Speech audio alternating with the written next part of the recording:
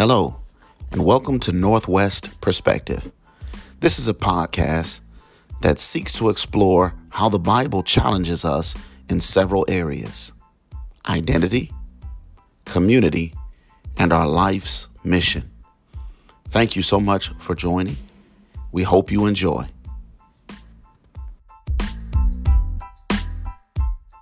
Is Prophecy 101.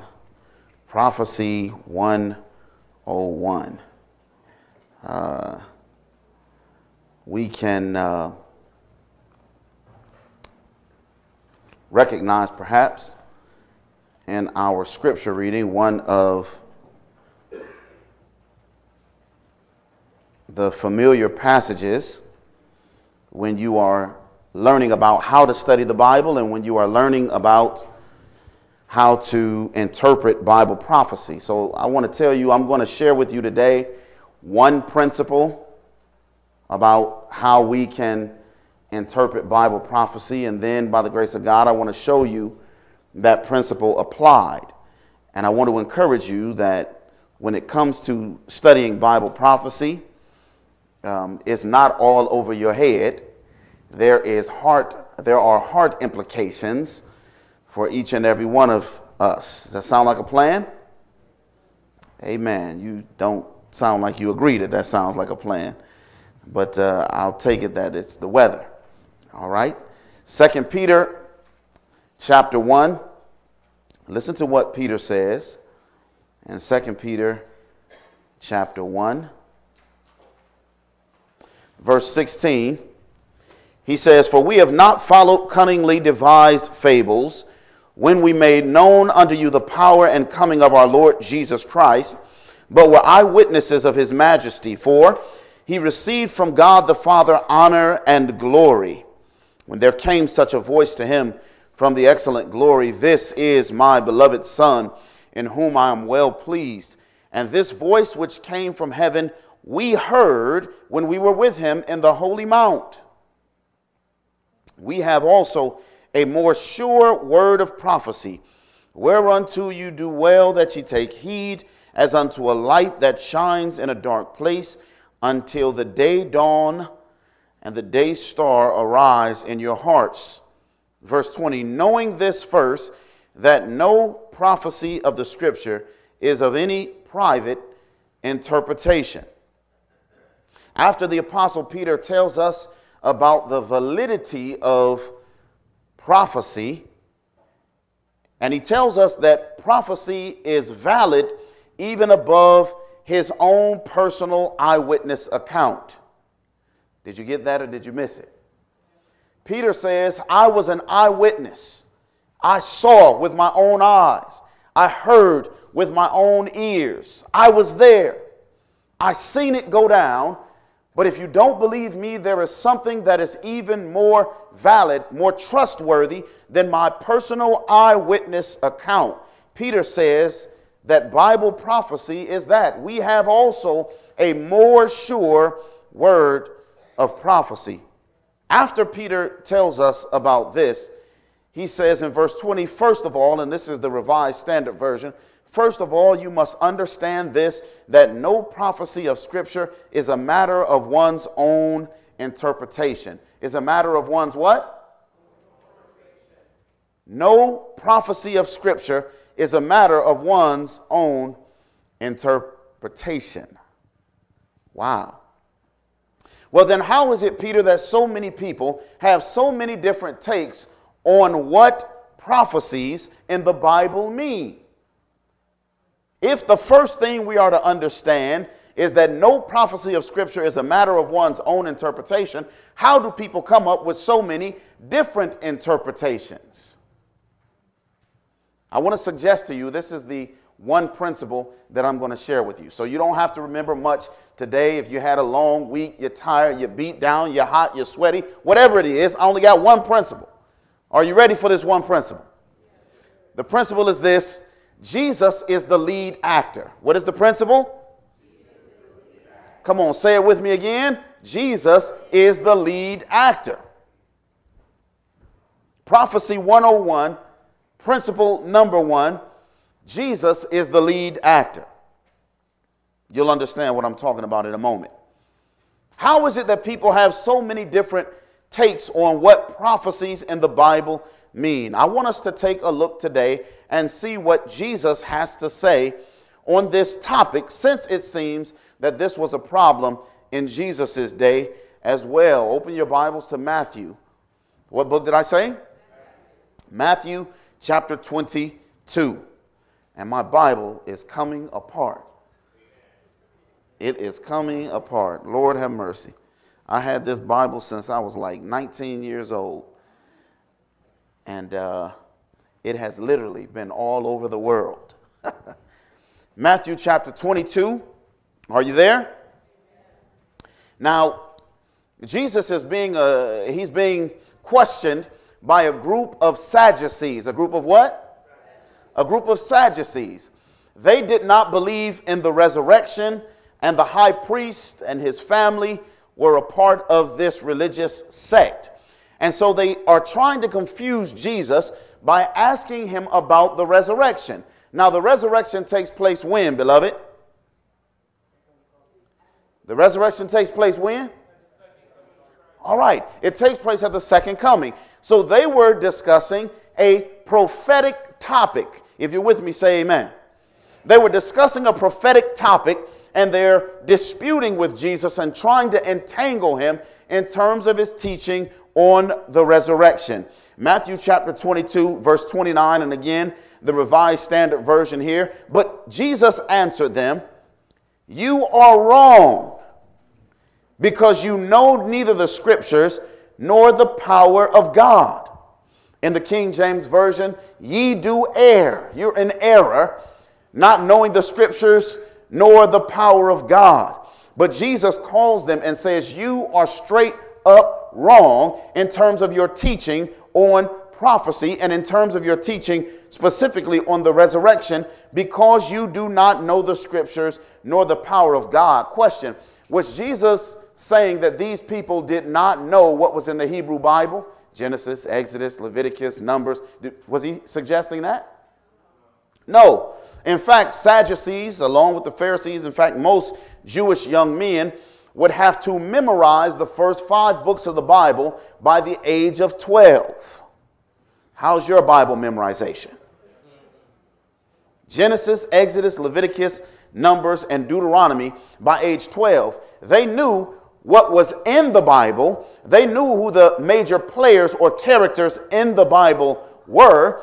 But Jesus wasn't saying that you're ignorant about the books of the Bible, you're ignorant about the characters of the Bible. Jesus was suggesting something else. To find that out, turn with me to John chapter 5. John chapter 5. This is a familiar passage of Scripture as well. John chapter 5. And I'm going to read from the Revised Standard Version again. John chapter 5, verses 39 and 40. And the Bible says in John chapter 5, beginning with verse 39, I still hear some pages turning. Are you there, beloved?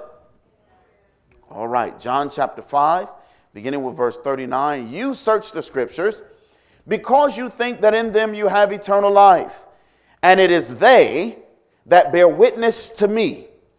Yet you refuse to come to me that you may have life. That's John chapter 5, verses 39 and 40. Jesus said, you are searching the Scriptures, and he doesn't beat them over the head for that. It's a good thing. You search the Scriptures because in them you think that you have eternal life, and it is they, or these very Scriptures that you are searching, that bear witness to me. That do what? Bear witness to me.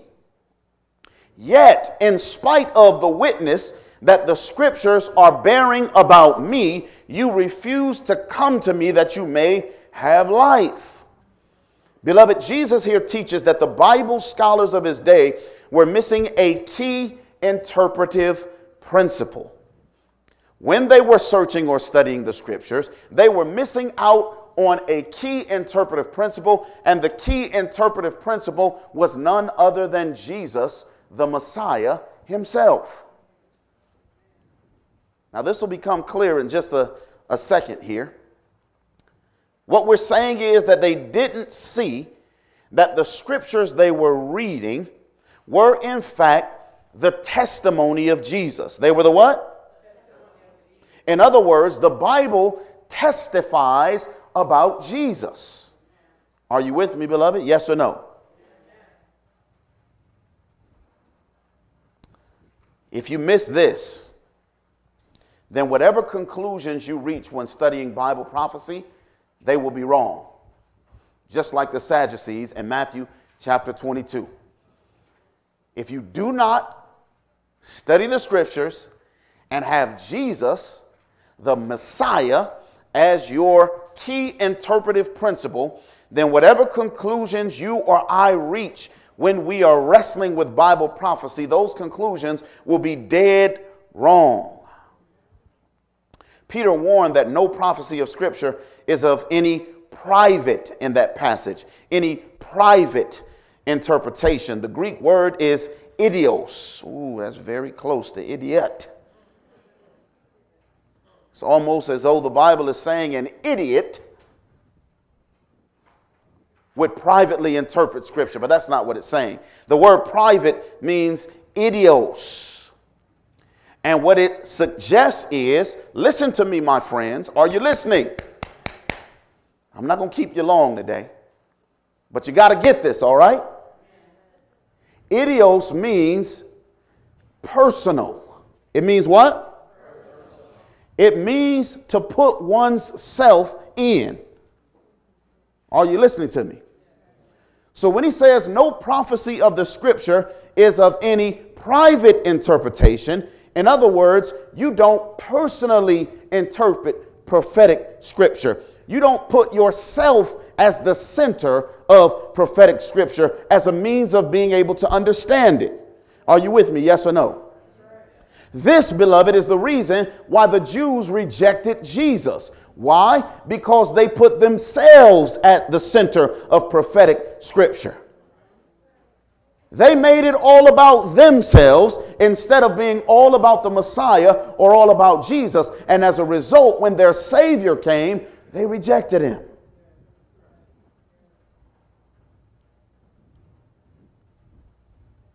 We cannot, beloved, that's where it gets good.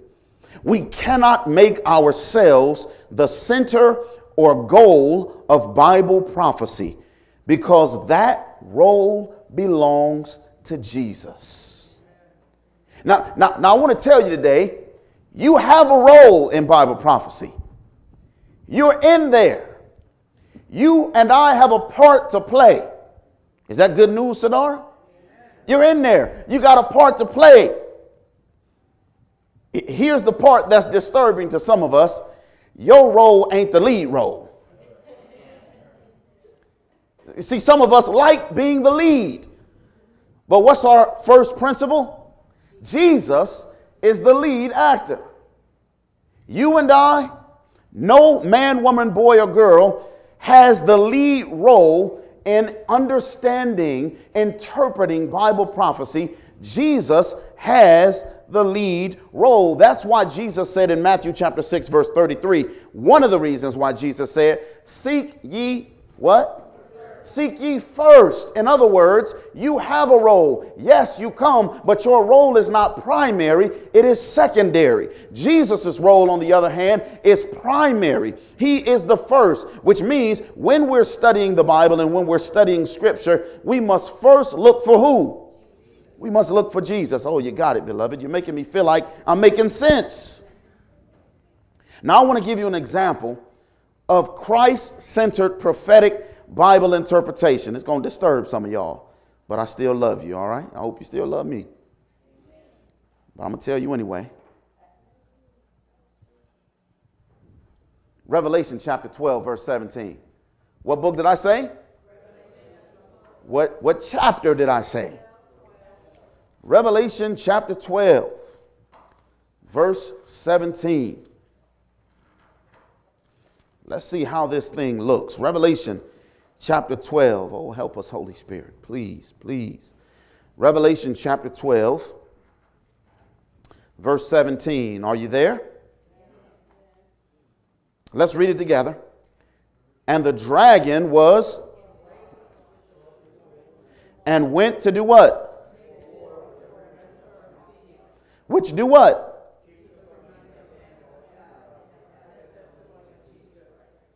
All right.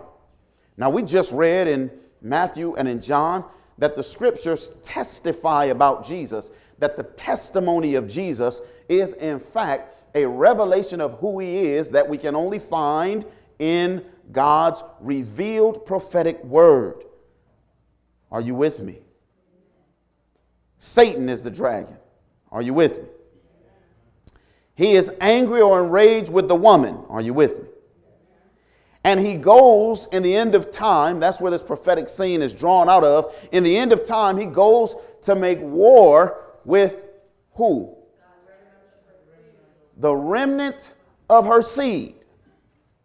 Now, this word remnant is mentioned several times in the book of Revelation. How many of you are familiar with that term? Remnant. Okay, remnant. Now, what do the remnant have according to Revelation chapter 12, verse 17? They have the testimony of Jesus, and what else? They keep the commandments of God. And so these are, and I'm sure you've heard this, or maybe you've heard it before, these are identifying marks of the remnant. Yes or no? They keep the commandments of God and have the testimony of Jesus. And if you want to find out who the remnant is, or God's remnant, the remnant of his church, then you've got to have these two identifying characteristics. That's great. That's great. But if you really want to understand the remnant, you should be looking for who? You should be looking for Jesus. I'm going to go out on a limb and suggest that you really have not grasped the Bible's emphasis when speaking of the remnant if you have neglected to see the remnant in connection with the one to whom all of Scripture points, Jesus. The remnant are not special because of what they do. The remnant are special because of who desires them. Let me say that again. The remnant are not special because of what they do, but the remnant are special because of who it is that desires them. Now, what is a remnant? Let's come into our time just a little bit. What is a remnant? What does that mean? Go ahead, Brother Lonnie. A small remaining part. Everybody agree with that? Yes or no? Amen. All right. A remnant is a small remaining part. So if you go to a carpet store and you go to a section that has remnants, what's going to be there? Small remaining parts. Go ahead, Brother Guy. Okay. A small remaining part that belonged to original, which means that at one time there was what? There was more. But now this is all that's what? This is all that's left. That's if you go to a carpet store. If you go to a fabric store and you find remnants in the fabric store, you're going to find not these gigantic, massive rolls. You're going to find what? Small leftover pieces. Now, if you enter into the remnant section, I want you to follow me now. If you go into the remnant section, you can expect that these things are going to be discounted. Yes or no?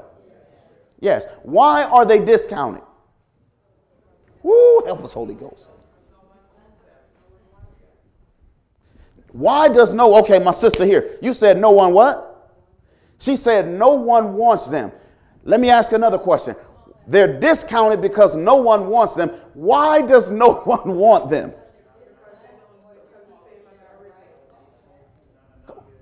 Oh, who said that? Who said that? Come on, say it again, my brother. There's not enough left. So if I want to put carpet in my home and I go to the remnant section, it's there and it's at a discounted price. Listen to me, saints, because so much of it has been used that when I go to get what I need for my house, there's probably not enough left There's only a small portion that's left, and so it's discounted. Why? Because I can't carpet all of my house with it.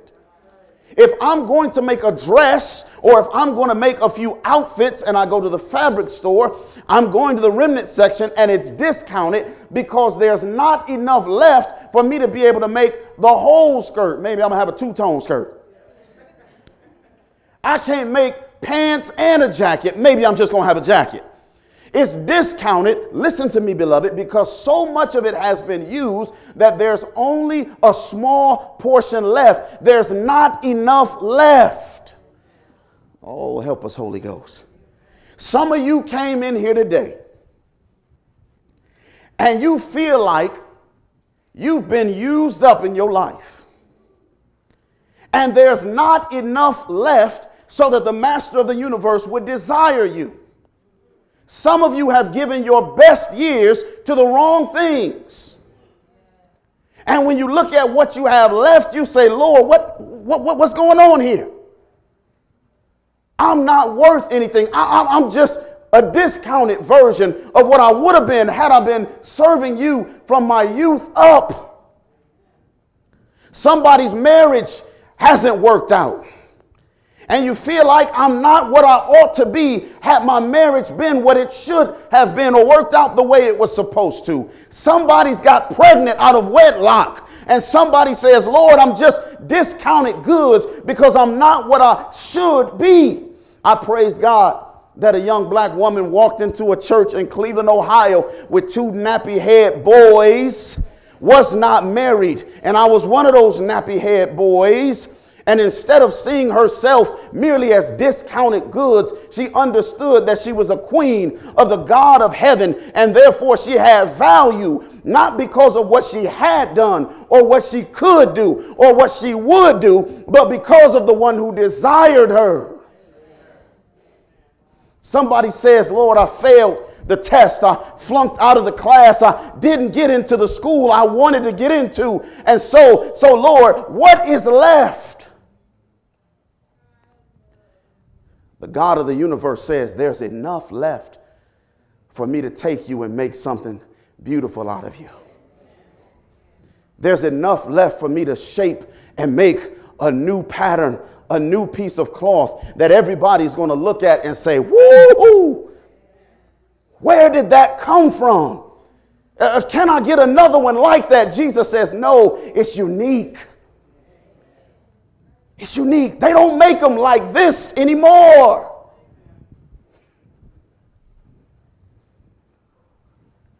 Beloved, Jesus comes to the remnant section of this world and he sees his precious church. His church hasn't always been what it should be. They haven't always done what they should do, but when Jesus comes and he sees them, he sees a church that says, Lord, there's not enough left. There's not enough left. Jesus simply says, give me what you have, and I'll make up the difference. Thank you, Holy Ghost. Give me what you have, and I'll make up the difference. This is what's beautiful about the biblical concept of the remnant. It's not because of what the remnant does, but it is because of what God does with the remnant. He takes those who feel like they don't have enough. And yet we come to him and say, Lord, all I have is yours. And he says, it's enough. It's enough. I'll make up the difference. I don't know about you, but I want Jesus to make up the difference in my life. I'm not the perfect husband. I'm not the perfect father. I'm not the perfect son. Y'all know I ain't the perfect pastor. But Jesus said, just give me what you have. I know you feel like it's not enough, but bring it to me. Give me what you have, and let me make up the difference in your life.